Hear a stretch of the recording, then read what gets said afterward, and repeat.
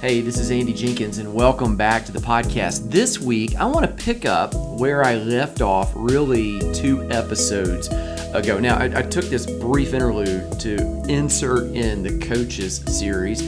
That's something I'm going to continue doing because the truth is, there are experts all around us. In fact, you may be one. If you are, reach out to me and I'll feature you here on the podcast, and we'll talk about the area of your expertise where you have this unique skill set, this wheelhouse to help other people move forward in some specific area of life, whether that is, we've discussed really so far, faith, and we've talked about really your field, your career, what it is you do full time, whether that's something you get paid for or not. There are so many other areas, fitness and finance and family, friends, fun. And I don't have to have just one in each of those areas. And so if you're an expert, reach out to me. This week and for 2 more weeks, I want to shift back in to soul wholeness, and I want to feature again, another chapter from the audiobook of Soul Wholeness. Now, as I told you 2 weeks ago, I have a book that's come out, paperback book. I would love for you to grab a hold of that. It's in the show notes below. I have an audiobook. It's not yet released. It will be soon. It'll be available on Audible, and I'll even show you how you can get that book absolutely free, the audio version. And there's a 14 video course. I put all of the links here below in the show notes where you can learn more about all of that. And there's also a free PTSD self-check that's going to help you assess where you are emotionally. Let's face it, life is beautiful. Life is also hard.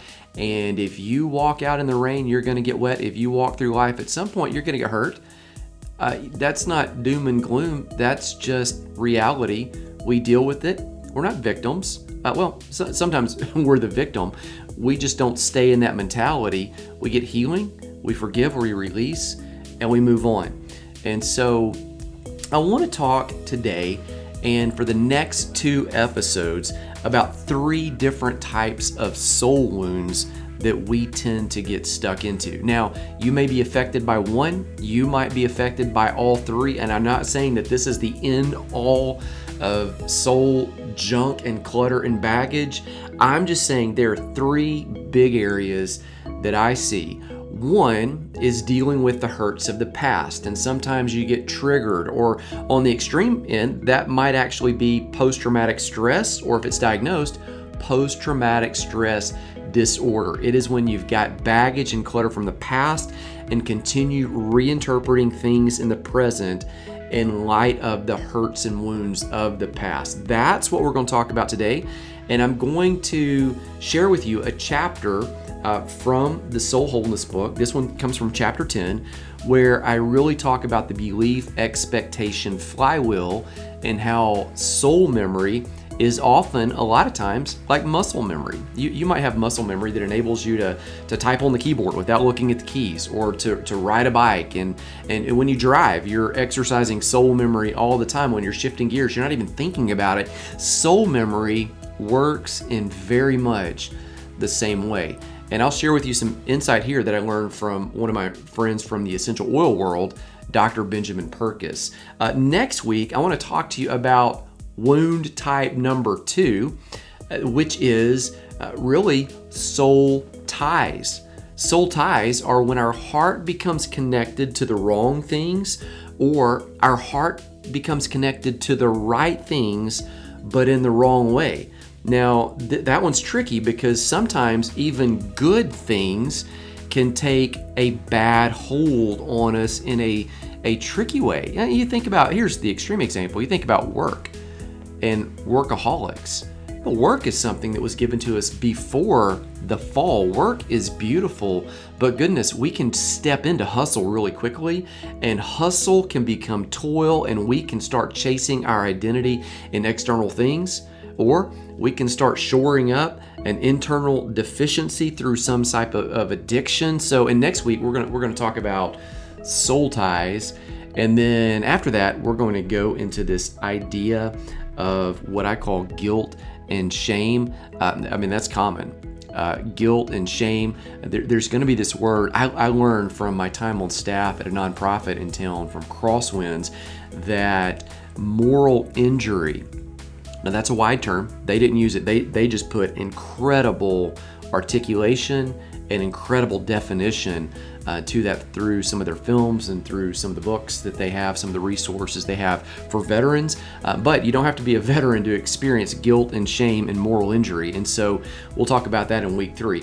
Okay, here's the audio where I talk about the belief expectation flywheel in the book Soul Wholeness. After the audio, I'll be back. Chapter 10, Self-Protective Self. Main idea, we're designed to grow by exploring the world around us, but we bump into painful experiences as we do. So we create, often unconscious, rules to protect ourselves from future pain. Some of the rules are functional and help us, others are dysfunctional and hinder us. In January 2019, I wrote the first draft of Emotional Wholeness Checklist, a book about feelings and the importance of recognizing them in ourselves. The premise is this: all of our feelings, both the ones we typically consider to be good and those we often consider to be bad, are important. Emotions are to our souls the same thing physical sensations are to our bodies. You read the latest update of that material in part 1 of this book. So think back to some of the concepts we learned as they relate to that final sentence, emotions being to our souls what physical sensations are to our bodies. When we feel physical pain, we understand that something is wrong. We could be sick, we might be tired, or we might be in danger. The bad sensation highlights that something is off. When we feel physical pleasure, we know that things are most often right. The euphoric feelings of post-exercise or post-sex bliss communicate to our bodies that we are satisfied and safe. Turns out our emotions can work the same way. We just have to learn to read them before we react and then manage them before we make a mess of things, like we began outlining with our Recognize, Read, Respond checklist in Chapter 5. Joy and happiness and other positive feelings tell us that we're in a good place. Emotional hurt tells us we're not. As I was sorting through all of this, trying to locate language whereby I could understand and express my ideas in that book, I knew I wanted to speak with Dr. Benjamin Purkis. Dr. Purkis, I'll shorten it to DP, has 20 years of clinical psychological experience. That's his professional training. To be clear, whereas I can't diagnose people, that means he actually can. He has the training, the earned credentials, and the wisdom only time, and a lot of it, can bring. Professional plus practical plus personable. One day, DP told me, I loved my craft. I never envisioned myself leaving it, and I always thought I'd write a book about my practice someday. I just wasn't sure when and how. Turns out he worked extremely close to home, on his front porch, in fact. A few years into practicing psychology, he and his wife closed in the porch, creating an office near the front door of his house where he saw clients. An innovator, DP ventured into groundbreaking techniques when he began practicing 2 decades ago. For example, EMDR, tapping, things like that. So when he was first introduced to essential oils in 2001, he was open to the possibilities. He and his wife became distributors with Young Living essential oils. Over time, as they had success using the products as part of their overall health and wellness routine and invited others to do the same, their essential oil business grew. DP says, I was living a dual life in the good way, doing 2 things I equally loved. From his office on the front porch, he was a practicing psychologist, a good one. From his kitchen table, he was an oiler. People visited his home for one or the other constantly, sometimes, many times, for both. Fast forward to 2015, Young Living held their annual International Grand Convention at the Gaylord in Dallas. I remember it well, as I spoke twice at this event. DP says he spoke with his upline one day and confessed he was torn between his 2 professions. He didn't want to give up either. He saw the power and efficacy of each and the need for both of them. In effect, each one actually enhanced the other, making him more effective on both platforms. As a platinum distributor with Young Living, with a growing biz, how could he and his wife choose? His upline leader, Connie McDaniel, a Royal Crown Diamond, the highest rank in Young Living, encouraged DP to create a tool. He decided the tool would be a book. Again, he always thought he would write one. He just assumed it would be related to psychology, not essential oils. By his own admission, I had no idea it would involve both, and then it would be in everyday language that anyone could understand, even if they didn't know psychology and even if they didn't know much about the oils.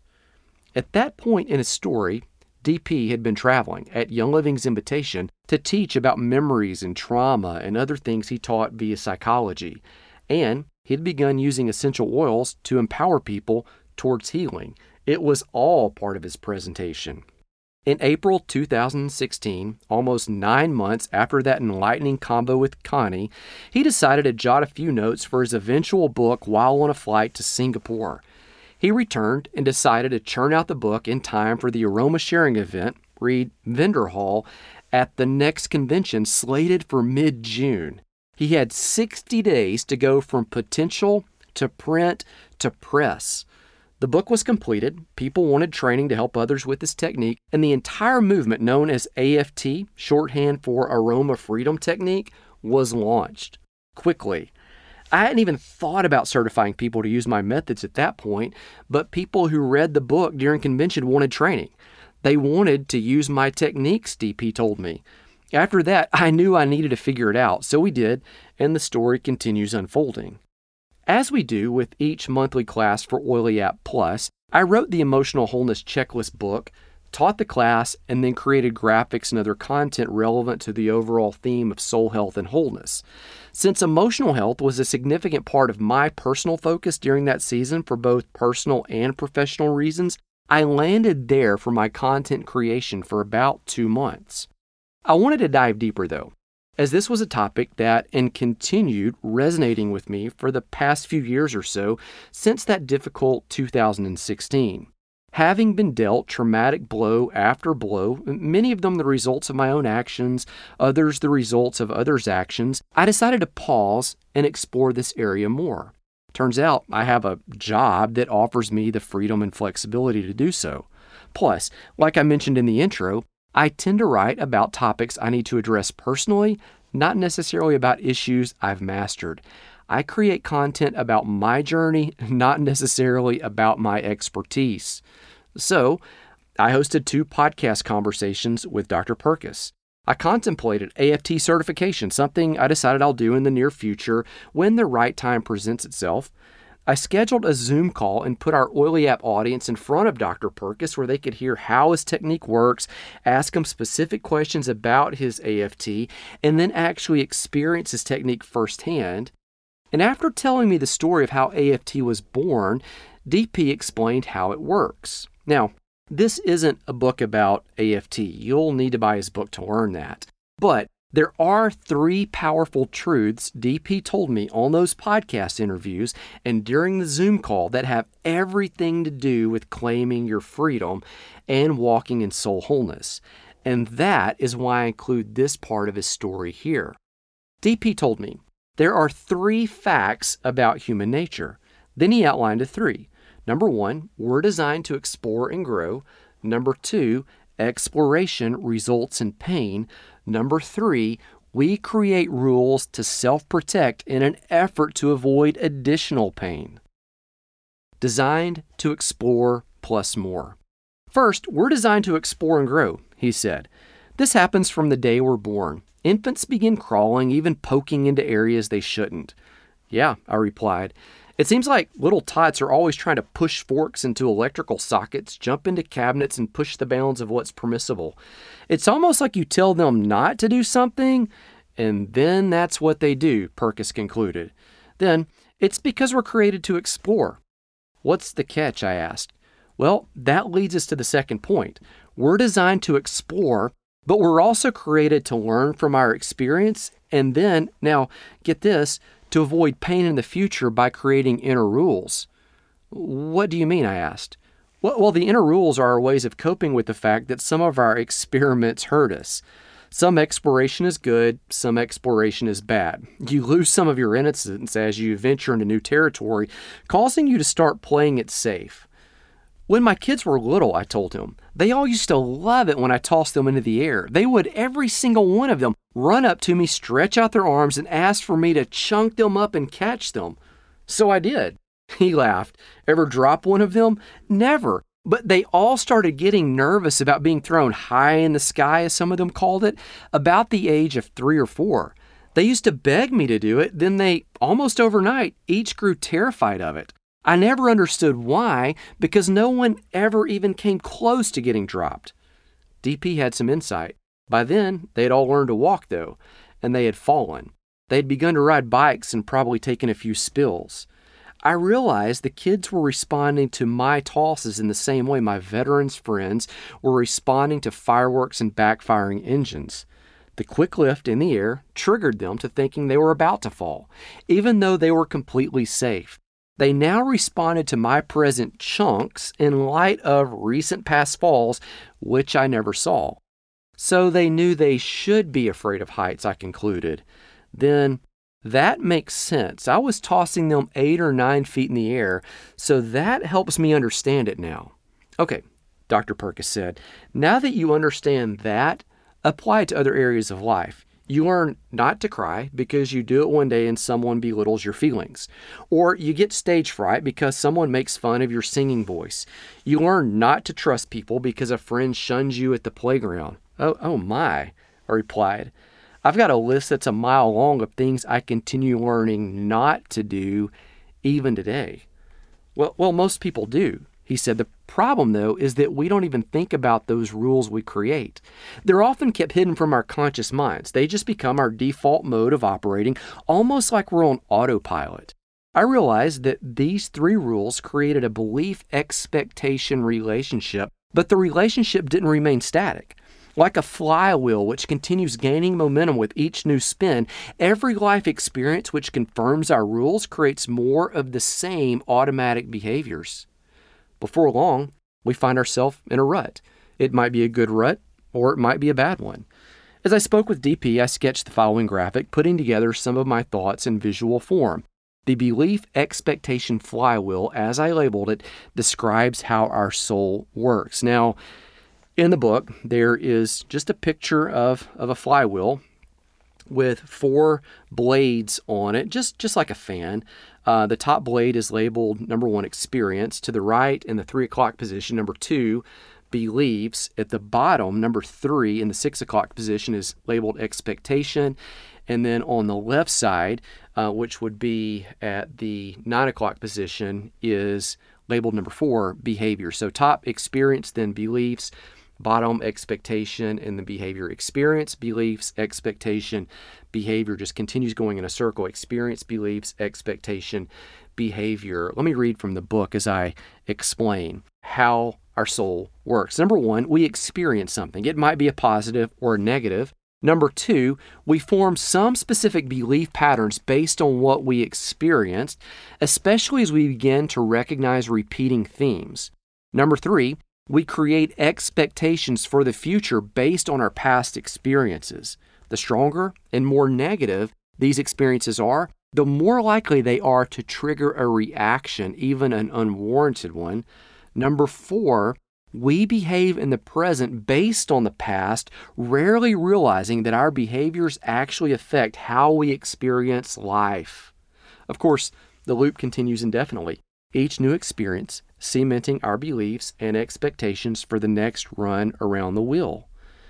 I thought back to combos with friends who lived with yellers and screamers in their homes while growing up, and to discussions with people who got frozen out when they revealed something about which they had a disagreement with someone, how they all created these rules in order to avoid future pain because they had all done a bit of exploration and found out that life, though it's good, is hard.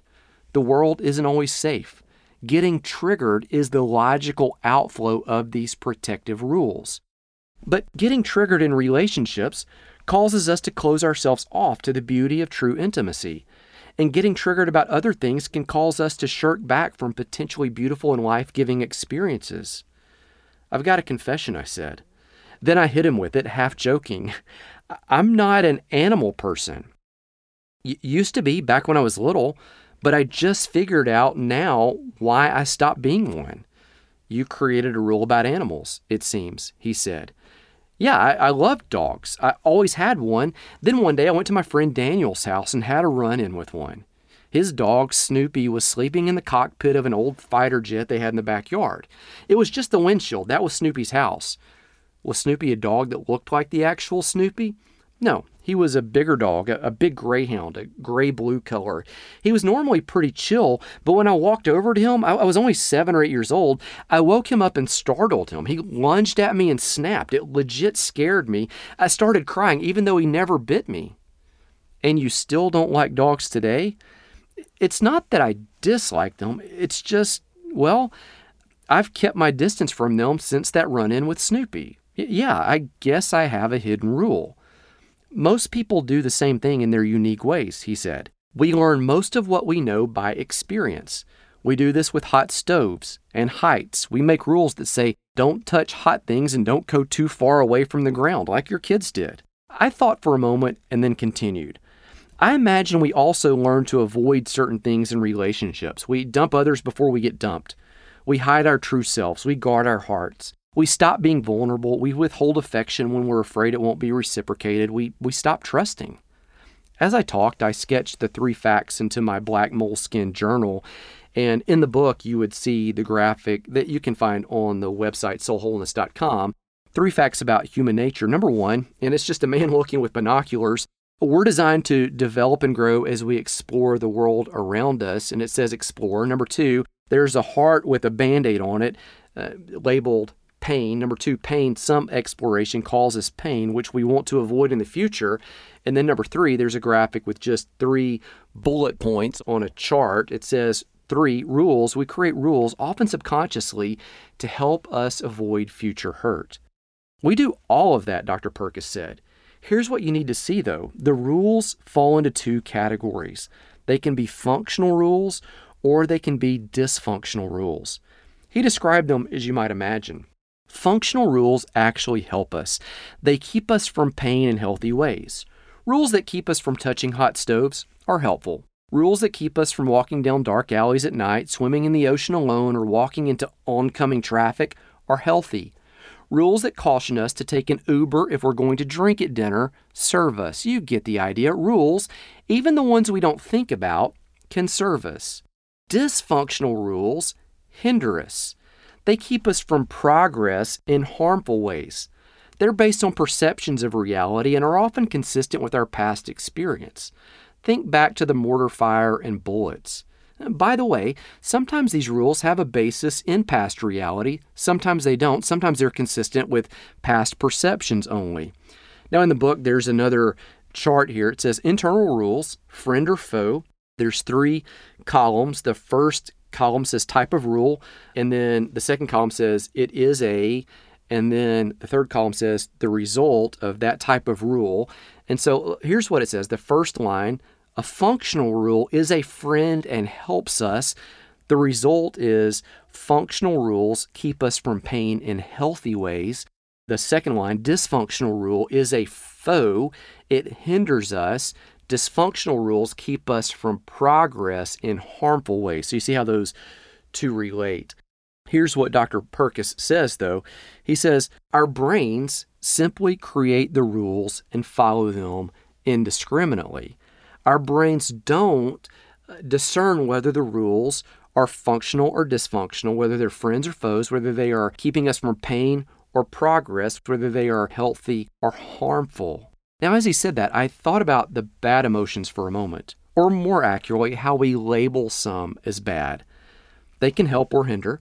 They can keep us from pain or they can squelch our progress, just as we explained about fear in chapter 4.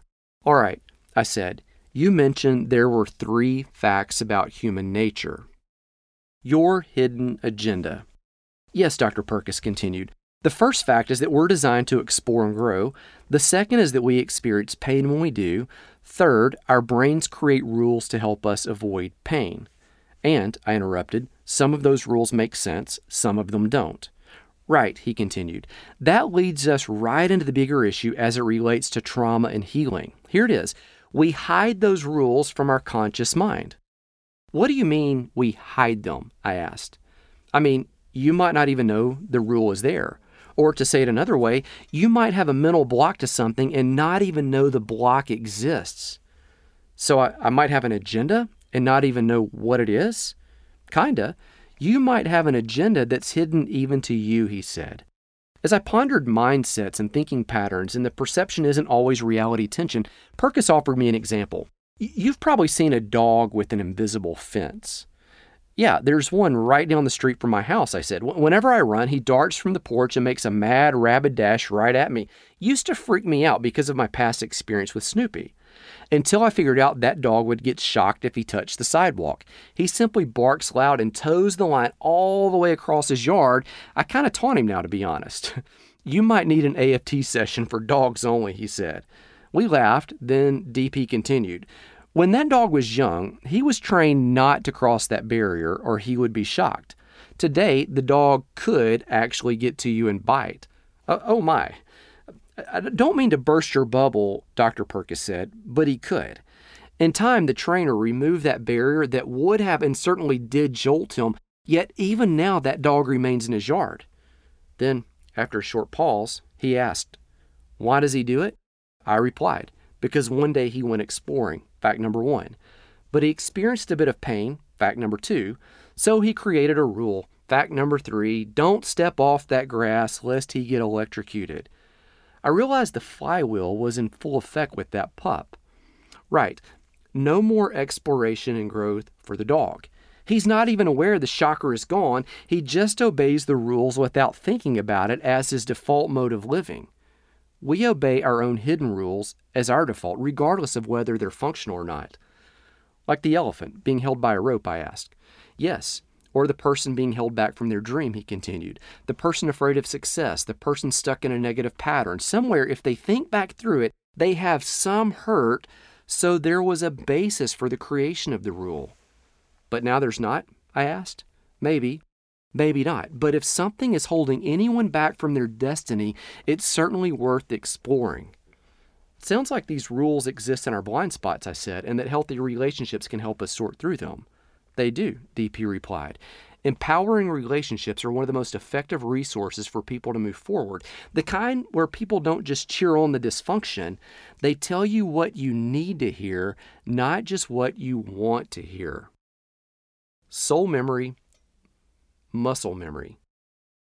At the time I was writing the manuscript for my book, Claim Your Freedom, the title in which this material originally appeared, I made a quick day trip to the Nashville area for a different project I'd been working on for a few months. On the way back to Birmingham, I stopped in Huntsville to eat dinner with my parents.